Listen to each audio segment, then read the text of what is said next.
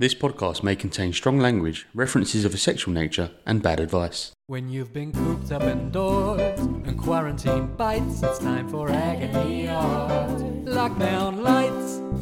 Welcome to Agony Art, the Agony Aunt podcast in which we try to solve your problems, not by offering actual advice, no sir, but instead by telling you how those problems were solved in the great art of our age. And while we can't guarantee we'll solve any of those problems, at least you'll be left with a fun reading, listening and watching list to enjoy. My name is Aaron. No wait, it isn't. My name is Liam. The listeners have spoken, and we are rotating the hosting duties. I am Liam, an amateur musician and occasional listener of albums. And I have Aaron, our languid literary liaison, and Carl, our magnificent movie maverick, here with me in our online studio on the World Wide Web. Say hello, gents. Hello. Aaron's like reeling. Is this episode feeling a bit awkward to you, Carl? I'm not sure I like it, but I feel like Liam bit is shit like... so far, isn't it? Well, I don't know. Liam I'm only joking. Hello, Liam. He pulled out the stops there, and it's like he laid you down and shit right on your face. So, I mean, that is the big question, though, isn't it, Aaron? Now that the listeners have spoken and it's clear that nobody really likes you, will you stay or will you go?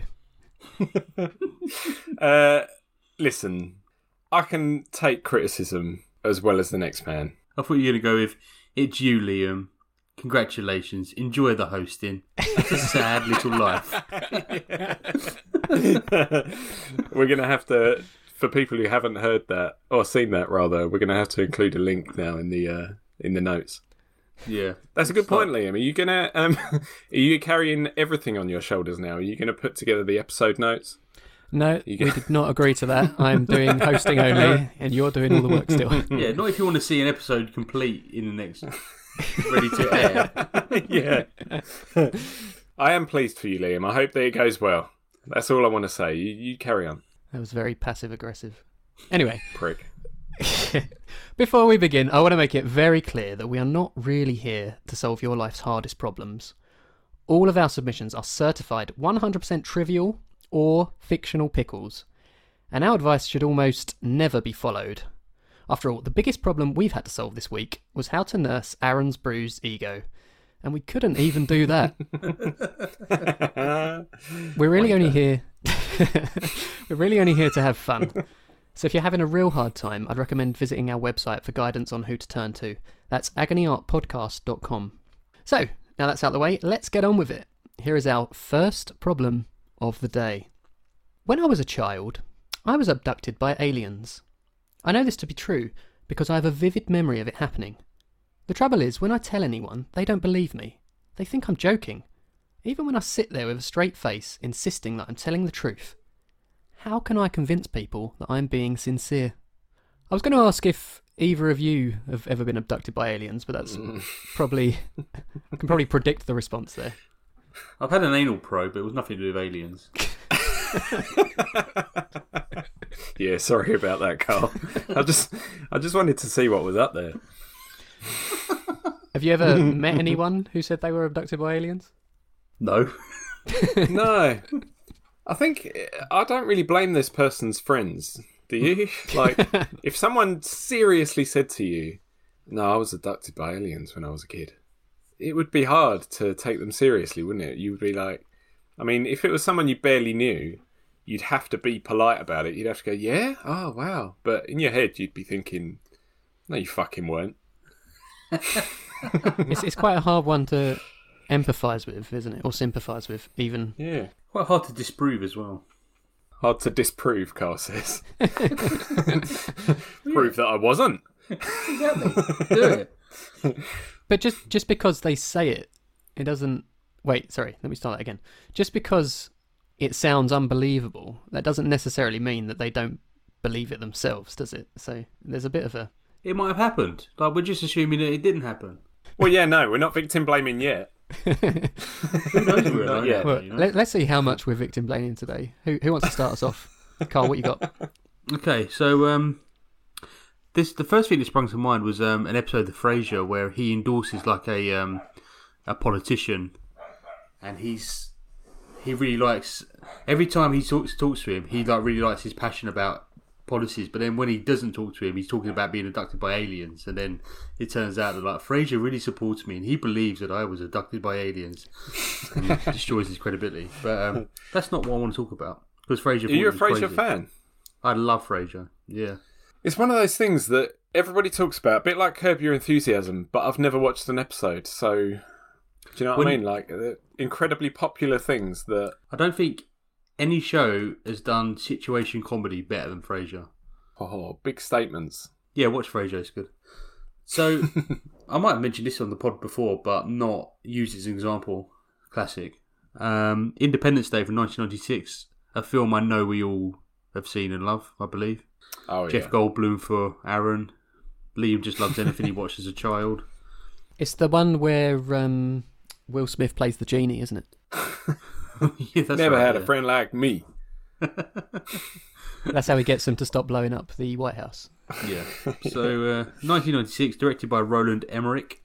A subplot of the film is there's a character called Russell Case that pops up every now and again, and he's a bit of a nutbar. Like, he's a former US Air Force pilot, and for years he's claimed to have been abducted by aliens. He's like a real down and out. People think he's an alcoholic. His family even think he's like a complete fuck up. No one believes him, but you know, it could be PTSD from combat. Maybe people think that at kind of best. So that's kind of bubbling under. Whilst massive alien crafts descend upon the planet, and they're hell bent on destroying some of the world's most famous landmarks, like the famous White House scene that Liam mentioned. The USA, they make it their responsibility to save the planet, as they usually do, and they fire a variety of weapons at the ships. And there's one bit, and I cannot remember why they do this, but they get a helicopter and they just flash loads of lights at the ship, and then they just blow up the helicopter. I think they're trying to communicate, aren't they? Yeah, I think that was, wasn't it Morse code they were trying to do with the lights? Oh, something like that, yeah. But come on. And they got some of the letters wrong, and they actually said, blow us up, please. Yeah, blow this helicopter up. Oh, okay. So that happens, and then if you're following the main plot line, Will Smith and Jeff Goldblum, they're going to give the mothership a computer virus and then nuke it. This is a little bit of an aside, but this is one of those films, the computer virus this is one of those films where it's like, uploading virus, done. Yeah. Yeah. That and trope then that they have in films where it's just a progress bar on the screen. That's exactly what it is, isn't it? And then on the alien screen is like a skull and crossbones going ho ho ho ho ho. A lot like the other Jeff Goldblum film where he plays a similar character, Jurassic Park, where that guy who steals the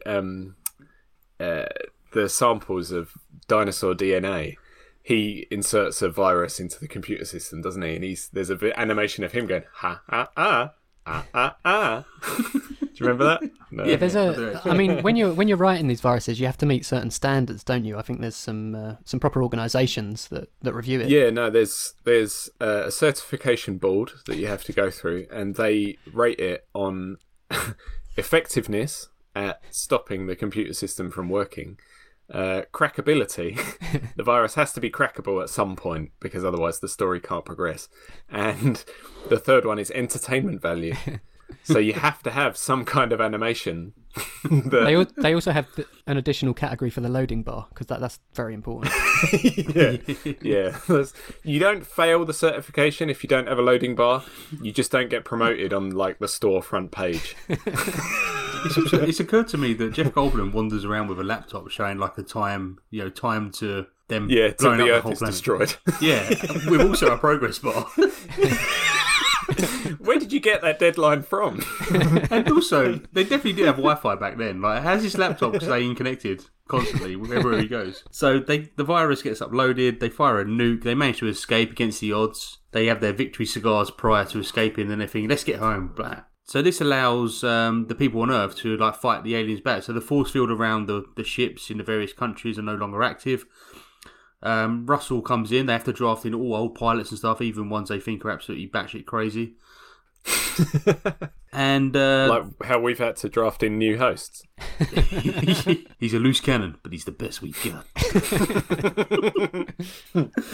Yeah, so Russell ends up fighting for the USA, and it's not going too well. They're dropping like dropping like flyers in the command center. You can see like aeroplanes going red as they get destroyed and things like that. Yeah. But then Russell screams, "Hello, boys, I'm back!" And then he flies into like the nucleus of the ship and blows it up. And so the rest of the world, inspired by the heroic USA who's defeated the aliens, they also defeat the ships in their countries, respectively. And all because, and look, Russell Crane was right about the whole thing. You know, he was abducted by aliens and he defeated the aliens. So what I would say to you is if this truly happened to you, just wait it out because you'll get to prove it at some point. When they come back to claim the rest of us. Yeah. You can scream up yours and anal probe them. I suppose what that is interesting is one way you could spin that is how important is it that people believe you? If you are self-assured about the truth of it, how much does it really matter whether you don't necessarily need to go around convincing everyone that you're right? Yeah, I would agree, Liam, and that leads me on to my point.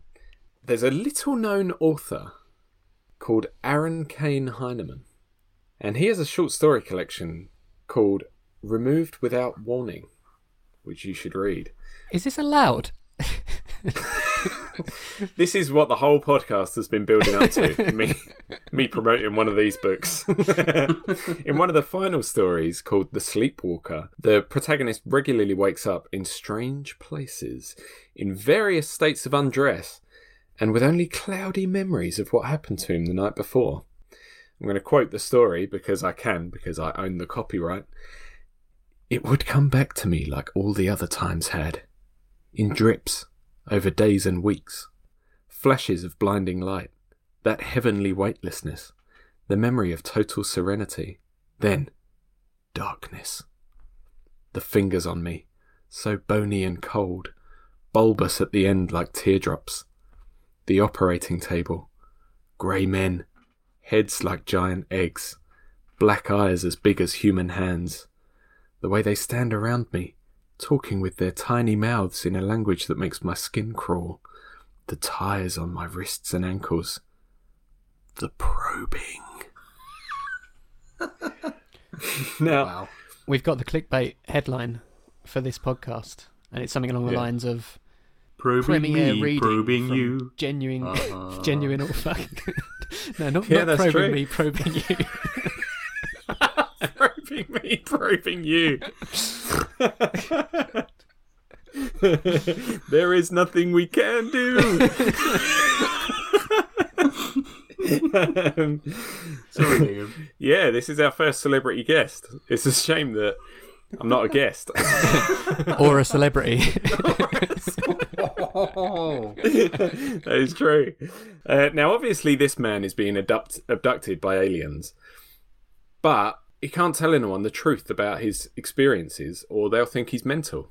So, even though he's travelled hundreds of miles in a single night, he wakes up in a field in the middle of nowhere near his home. He thinks that the most convincing lie he can tell people is that he sleepwalks, because they're far more likely to believe that than believe the truth, as you've found out, listener. So, while it's not ideal, as Liam said, maybe it's not worth trying to convince everyone that this has happened to you, because they're never going to believe it. And it's not ideal because you're not living your authentic life and, being 100% truthful every day, but maybe it's time to give up on all that and just make up a lie.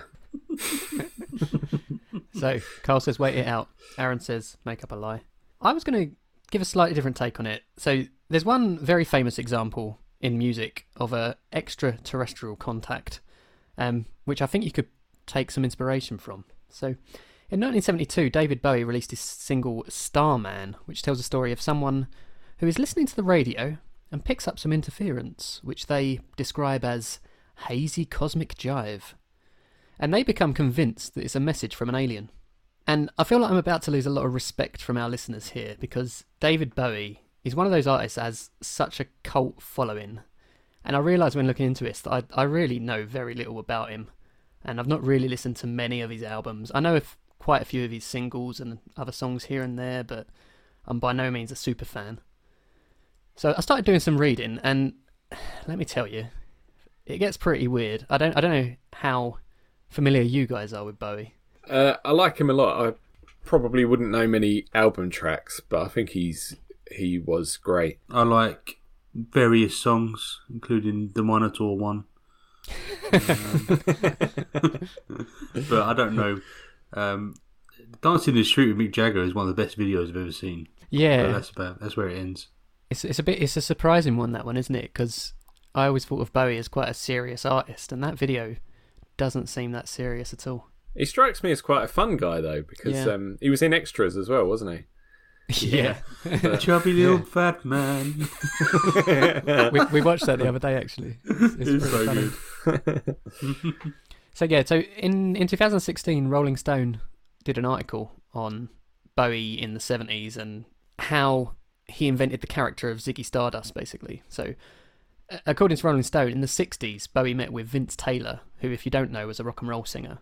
He came to fame in the late 50s, and he had a history of drug abuse. And at the time Bowie met him, Vince Taylor was part of a cult, and he apparently believed that he was an alien god on Earth. So Bowie, instead of trying to help him, he became very inspired by this and thought, I'll create a character, which he played on stage for the next few years, and that character was Ziggy Stardust.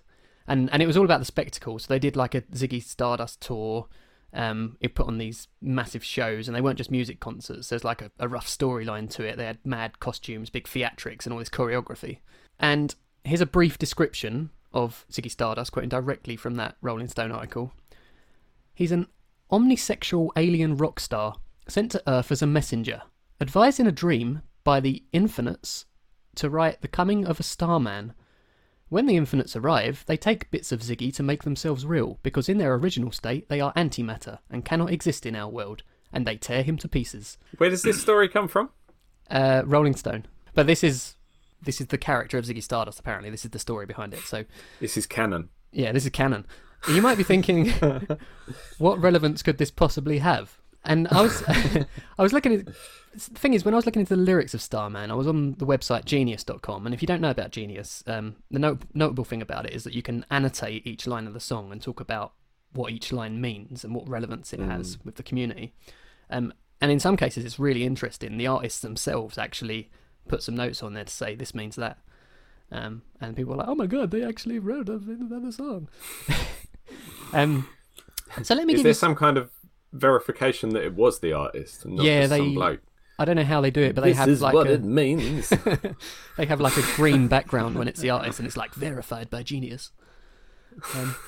So let me give you some examples for this particular song. The very first verse of the song goes, "Didn't know what time it was. The lights were low. Oh, oh.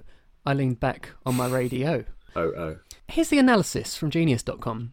The anonymous, soon-to-be aficionado human is so relaxed and mesmerised by the hazy cosmic jive emanating from the radio that he isn't even paying attention to the time. In this apocalyptic space and time context, the protagonist assumably becomes a superfan, an enlightened apostle-like narrator, omniscient, or at least observant, with regard to the mind-blowing nature of the oncoming, or then earthbound, Ziggy Messiah. Is that verified? Was that David Bowie that wrote that? That was not David Bowie that wrote that. And I was That was Liam Agniart. Liam contributed that this morning. and I did start to wonder at this stage, is this the actual story, or are some of the fans just taking it a bit too far? This strikes me as someone who is so obsessed that in their spare time they're writing Ziggy Stardust erotica fanfiction. Yeah. I want you to take your pants down. Minotaur. So there's a penis waiting in my pants.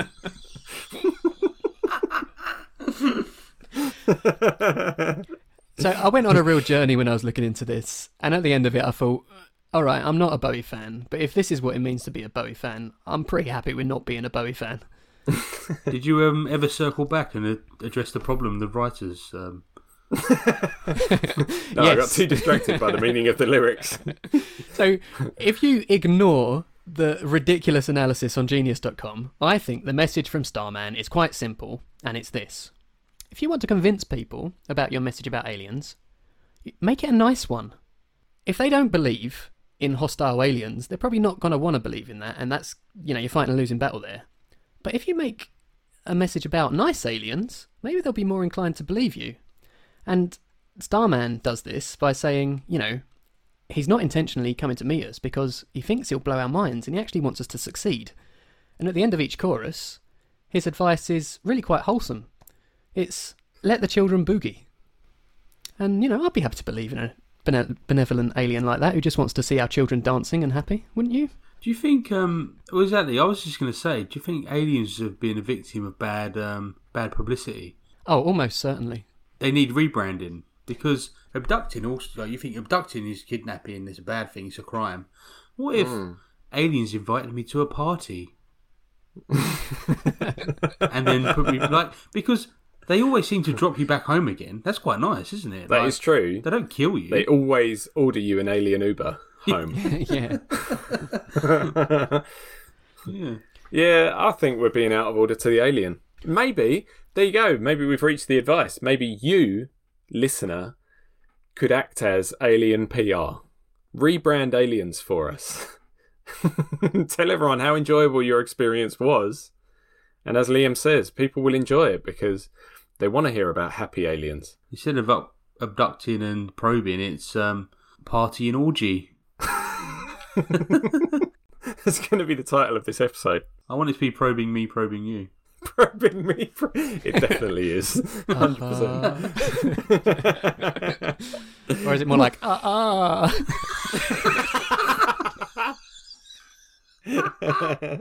Well, I think that's a good place to end it and wrap it up on problem 1. But before we move on to problem 2, it's time for something a little different.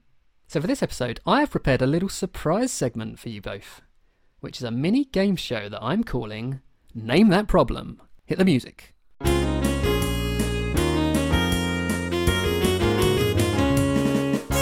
You know, in TV shows where someone loses their husband or wife to someone who's more exciting and new, and they're bitter about it, and if only they had just made more effort in the first place, it wouldn't have happened to them. That's how I feel about hosting right now. I'm losing this podcast to Liam because he's come in all bells and whistles. Special and the listeners are going to love it. Yeah, special segments. Well, Aaron, you've got a chance to make yourself feel a bit better because in this game show, I'm going to pit you two against each other. And you have the opportunity to wipe the floor with Carl. So I can at least be second best. If Aaron wins, you never host again, Liam. So if I win, we end the podcast forever. Oh, God. Carl bringing in the ultimatums. So here's how this is going to work. I'm going to talk through 3 clues to a piece of art that we have spoken about before on the podcast in the form of a fictional agony art submission. You two, as I've already mentioned, are playing against each other. If you think you know the answer, you can buzz in by saying your buzzword and take a punt. So you're going to need to think of a buzzword each. Cock! Fuck it. You sure you want to go with those? Yep. Yeah. I feel like my game show's being sabotaged here, but okay, let's go. I never remember your 2 examples, though. Well, maybe this will encourage you to start fucking listening, Carl. So, if you think you know the answer, you can buzz in by saying your buzzword and take a punt. But if you get it wrong, you will be frozen out for the round. The earlier you guess, the more points you will gain, and the person with the most points at the end of 3 rounds will win the show. Make sense? I'm up for it. I'm well up for it. Right. Yep. So here we go. Round 1. For 5 points. I have been in and out of a few relationships recently that haven't been the most positive experiences. I thought my latest partner would be different, and initially, things went well. But the more time goes on, the less sure I am that they are the one. Okay. No. For 3 points. Don't get me wrong, I don't hate them, but there are a number of little habits they have that have been bugging me over time and don't exactly inspire confidence about our long-term future. Nope. Okay, when we get to 1 point, you're going to need to have your buzzers at the ready, because if you don't get it, then there's, I don't know, you've just not been paying attention, I think. For 1 point. For instance, there are times when I think he cares more about his car than me. Fuck it. Cole. Shania Twain, that don't impress me much. Correct. Yes. 1 point to Cole. That was difficult. Yeah, I think that's it's really difficult. Because There's we've spoken about... We've mentioned so much media on this show that... There's so hard to much narrow great it down. content to sift through, isn't there? Okay, Cole. Leading into round 2. For 5 points. My partner and I have been separated, and I am rediscovering the joys of living alone. If I'm being completely honest, it hasn't been the easiest thing to deal with, and I thought I was just about coping, but recently, some things have happened that have made matters worse. Nope. For 3 points. Last week, I met with a few ex-colleagues of mine who I haven't seen since retirement. Initially, it was a nice surprise, but the more we spoke, the more our reminiscences reminded me of my wife's infidelities. At the end of our chat, one of them asked me to do them a favour, and I felt that I couldn't turn him down. I think you've overestimated your... Our ability. Yeah. Let's go for the 1 point. For 1 point. That's us at the ready.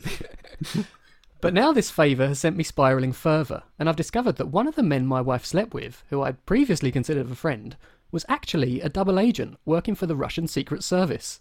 Cock. Aaron. Is it Tinker Tailor? Yeah.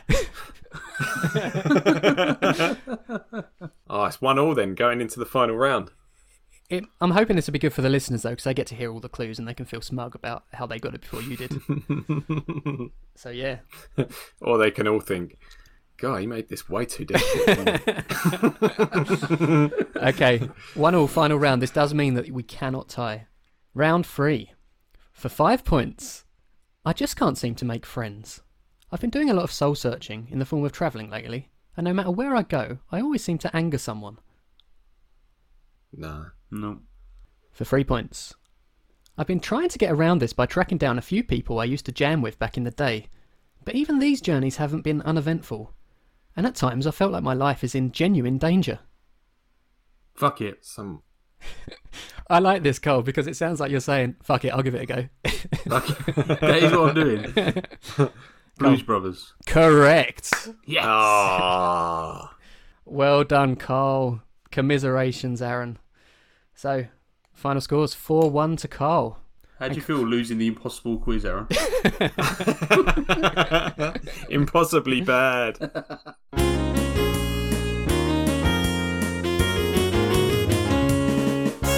So, well done, Carl. On to problem 2. I'm terrified of spiders. I always have been. But now that I'm an adult, the responsibility of removing them from the house often falls to me, and I really can't cope. Can you help me face my fear? Do you two have any phobias that prevent you from acting like a grown-up? I used to be afraid of heights when I was a kid, and I was sure that I'd got over it until recently we went to like an activity thing with a climbing wall, and I got about 2 meters up the climbing wall and I was shit scared. I probably wasn't even higher than my own height. And yet I was looking down going, I need to stop now. Do you remember, Aaron, a couple of us took you to that bridge over the motorway to try and conquer your fear? Yeah, I do remember. It's not... It didn't help then, though. Nah. I mean, I can walk over motorway bridges like that without feeling terrified now. I did work but there. You're welcome. Yeah, sort of. This applies to you though, doesn't it, Liam? You're scared of spiders, aren't you? Yeah, I was, to be honest, I was one of those kids who was scared of pretty much everything. But no, yeah, I mean, this does hit quite close to home because I am still afraid of spiders, and it is a phobia because I know that they can't hurt me, but that fact just doesn't help when I'm in the moment and I'm kind of sweating and feeling on edge and shaking and not being able to concentrate. My wife's scared of cockroaches, and when she sees them, she completely shuts her body down, and you don't know what's going on with her. So on our honeymoon, she saw one on the floor in the bathroom, got in the sink, and just curled up into a ball and wouldn't talk. And I was like, and I hadn't seen this. I was like, what is happening? My wife's shutting down. What did I do? I pressed the wrong button. That's quite a convenient fear to have, though, I reckon, because you don't see cockroaches that often. No, it's always on holiday when you're meant to relax. Yeah. I think what I would say to we need to think of a name. What about Miles? Miles Morales, yeah. Everyone's favourite Spider-Man. I think the thing we got to understand from Miles is what sort of spiders is he scared of, because I think it's perfectly reasonable to have a fear of poisonous tarantulas, for example, if you live somewhere where they are likely to come into your house. Whereas if you're in the UK and they're just house spiders, then maybe that's a bit more irrational. Yeah, or spiders that are members of pyramid schemes that are always messaging you on Facebook saying, do you want to buy these nutritional shakes? Or do you want to join my downline? Does that happen That's to you a a lot? perfectly rational fear. Hey, hon. Coming in hostess with the mostess. What you got? So I got some advice from the music industry. Pre-warning, it's not that helpful. And I've also got some advice from real life, which might not be that helpful either, but let's see. So the advice I found from the music industry was pretty simple. And it's facing your fears are a bad idea because your fears are insurmountable alone. Nowhere is this emphasised more than in Michael Jackson. Oh fuck! I've done it again. Michael Jackson. You'll never get me to talk, Michael Jackson. I don't expect you to talk. I expect you to die.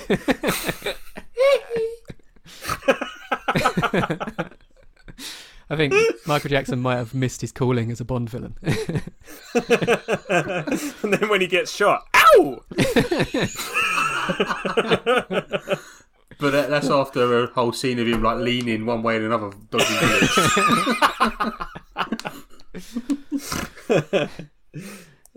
So, nowhere is this message of not being able to face your fears emphasised more than in Michael Jackson's 1983 hit single, Thriller, from the album of the same name. Boom, boom, boom, boom, boom. Yeah, I mean, everyone knows this, right? It's a bit of a tune. Some choice lyrics that will help terrify you from this are, no one's going to save you from the beast about to strike. There ain't no second chance against the thing with 40 eyes. There's no escaping the jaws of the alien this time. They're open wide. This is the end of your life. So it's, yeah, it's full of optimism. The thing is, though, the more closely you listen to the lyrics of Thriller, the more it becomes apparent over the course of the song that Jackson actually has an ulterior motive, and he basically ends up saying, the only way you can escape your doom is if you give me a cuddle. And at the end of it, we actually realise that they were watching a film all along. In short, I'm not really sure Michael Jackson Were can they, help. though? Yeah, because Because then he turns to the camera and he's got cat's eyes. And if you haven't seen the video for Thriller, where have you been? One of the greatest music videos of all Yeah, time. it is quite the spectacle. It's been cancelled though, isn't it? It doesn't exist anymore. What? One of the greatest music videos that never existed. So, I mean, at the end of the day, I don't think Michael Jackson can really help here. So, yeah, I thought a bit about my own experiences, and, you know, I've already mentioned that I don't like spiders, and I definitely think it's an irrational fear. And over the years, I've read, like, advice from all over the place to find things that might work for me. And one thing that I have found is, I think the first step is acknowledging the fear, and then making a real effort to kind of focus on the physical things. And I don't know, this might sound a little... But even just like concentrating on breathing, trying not to focus on the spider too much, I can get rid of spiders without looking at them, I've found, and that kind of chills me out a little bit. And at the end of it, it kind of, the feeling I get reminds me of a line from Elton John's 1983 single, I'm Still Standing, where he says, I'm still standing better than I ever did, looking like a true survivor, feeling like a little kid. Because at the end of it, I'm like, I did get rid of that spider, but I still feel like a little kid for being as scared of it as I was. Yeah. So breathe. Breathe. Don't forget to breathe. Like- That's quite important in life. Blue Cantrell and Sean Paul. Focus on the physical things. Let's get physical. Let's get physical by Olivia Newton-John. And stay standing like Elton John. Like Elton John. Maybe you're looking at it in the wrong way, though, because a lot of media, such as Michael Jackson's Thriller, paints spiders out to be our enemies. But maybe you need to just focus on realising that they're our friends and they're really good roommates. They eat all the bugs that we don't want. They mind their own business. They're quiet. They never borrow your clothes or leave the toilet seat up. So they might have too many legs and be a bit hairy and stuff. But friends don't ditch friends just because they're ugly, do they? Because I would have been left friendless years ago. I've got some examples from... Is that because you would have ditched all your friends? Yeah, all of my ugly friends. So I've got some examples to show you that spiders are our friends. Charlotte's Web by E.B. White. Charlotte is a spider who befriends a pig called Wilbur and helps him escape the slaughter by making him famous so that the farmer will never kill him for the luscious meat he holds in his body. And James and the Giant Peach by Roald Dahl. When the giant peach rolls into the sea and it's surrounded by sharks, Miss Spider makes the threads that help get James and his friends lifted out of the water by seagulls. And according to the mythology of the Gilbert Islands in the South Pacific, I believe, Naro, or Spider Lord, created the universe out of the body parts of a primeval being called Naatibu. And you can read about that in Pacific Mythology, an encyclopedia of myth and legend by Jan Nappert. So, my point is, if it weren't for spiders, the universe wouldn't even be here.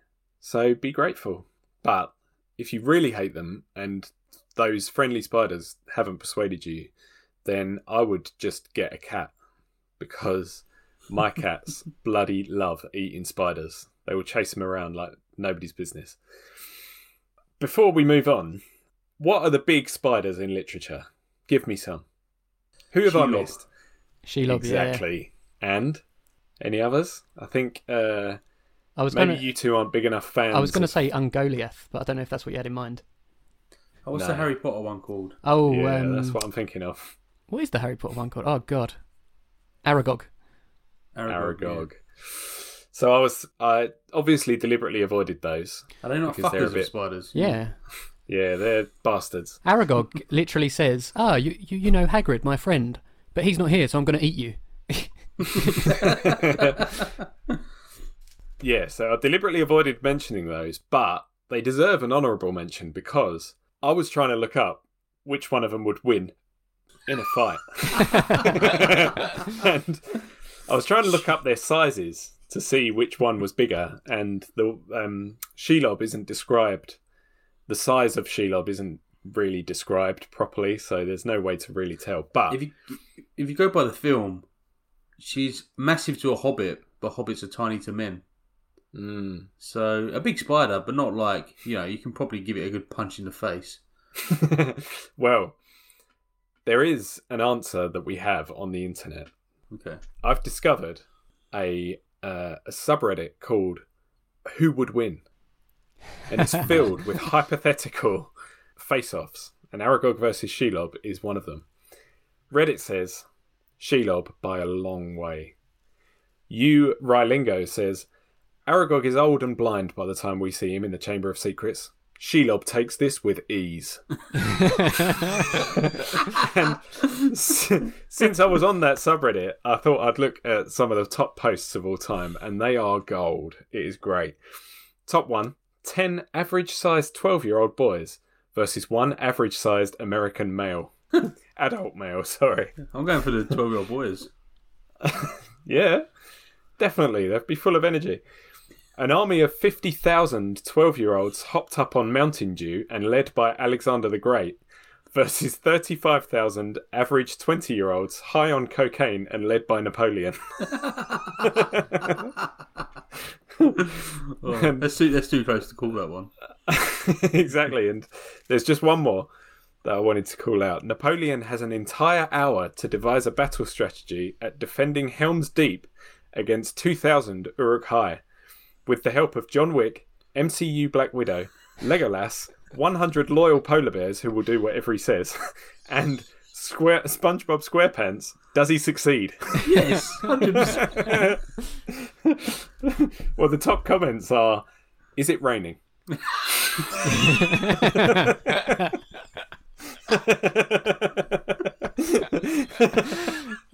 Brilliant. Is it raining during the siege? If so, SpongeBob could continue to stay in his toon form for as long as it rains, plus 120 minutes. So I'll include links to all these because these are obviously contributed by just normal Reddit users. They deserve all the credit for this, so I'll just include some links in the show notes. So Aaron... But my point is, spiders are friendly. Yeah, so you're saying spiders are friendly, and I just wanted to give a little cautionary tale, because one thing I didn't mention is the reason why I have... Well, one of the reasons why I have such a hard time getting rid of spiders is because I don't like killing them. It irks me when I have to kill something to get rid of it. So I usually try and put them out in the outdoors or something like that.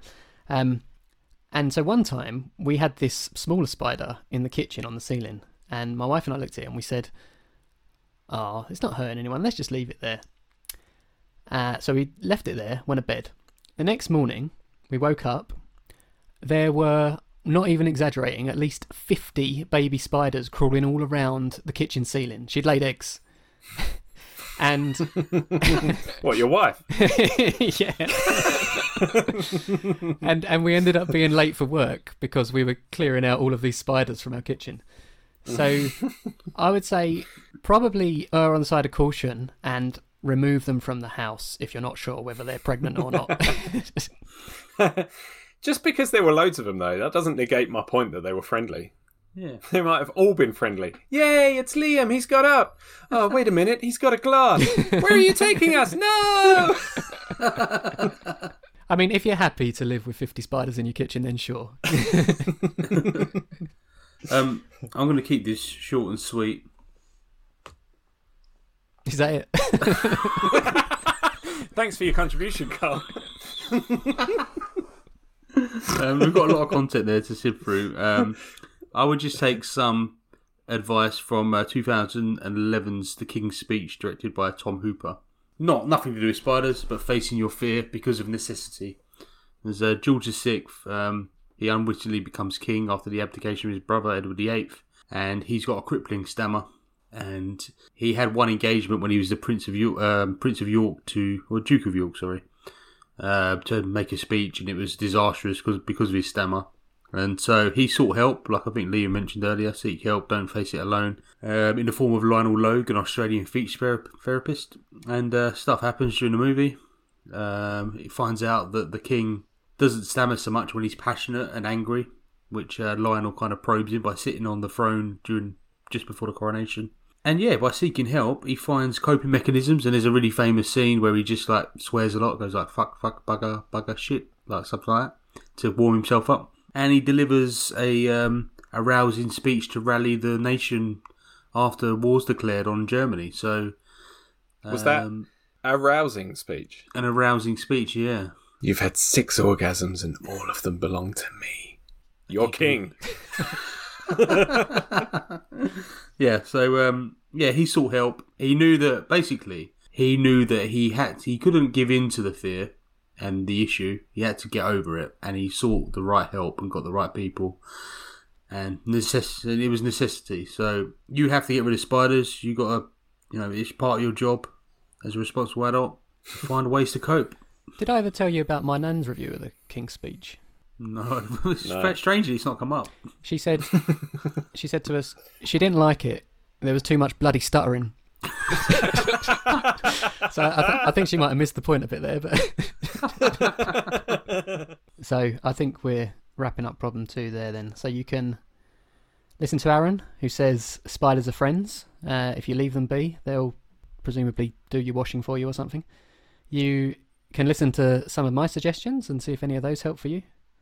Or you can listen to Carl, who says, get help, don't face it alone. Probably that's the best advice. Yes. So there you go, Miles. Hope that helps. And that's about all we have time for today. So check the episode notes or agonyartpodcast.com to find links to all the media we mentioned today, and for a link to the Agony Art Spotify playlist, where you can listen to all the songs. If you have a problem you'd like us to attempt to solve, you can reach us on our group Instagram and Twitter accounts, that's at Agony Art Podcast, or on the submissions page on our website. I'd like to thank our resident Agony Aunts for their contributions. Thanks, Aaron. Thanks, Carl.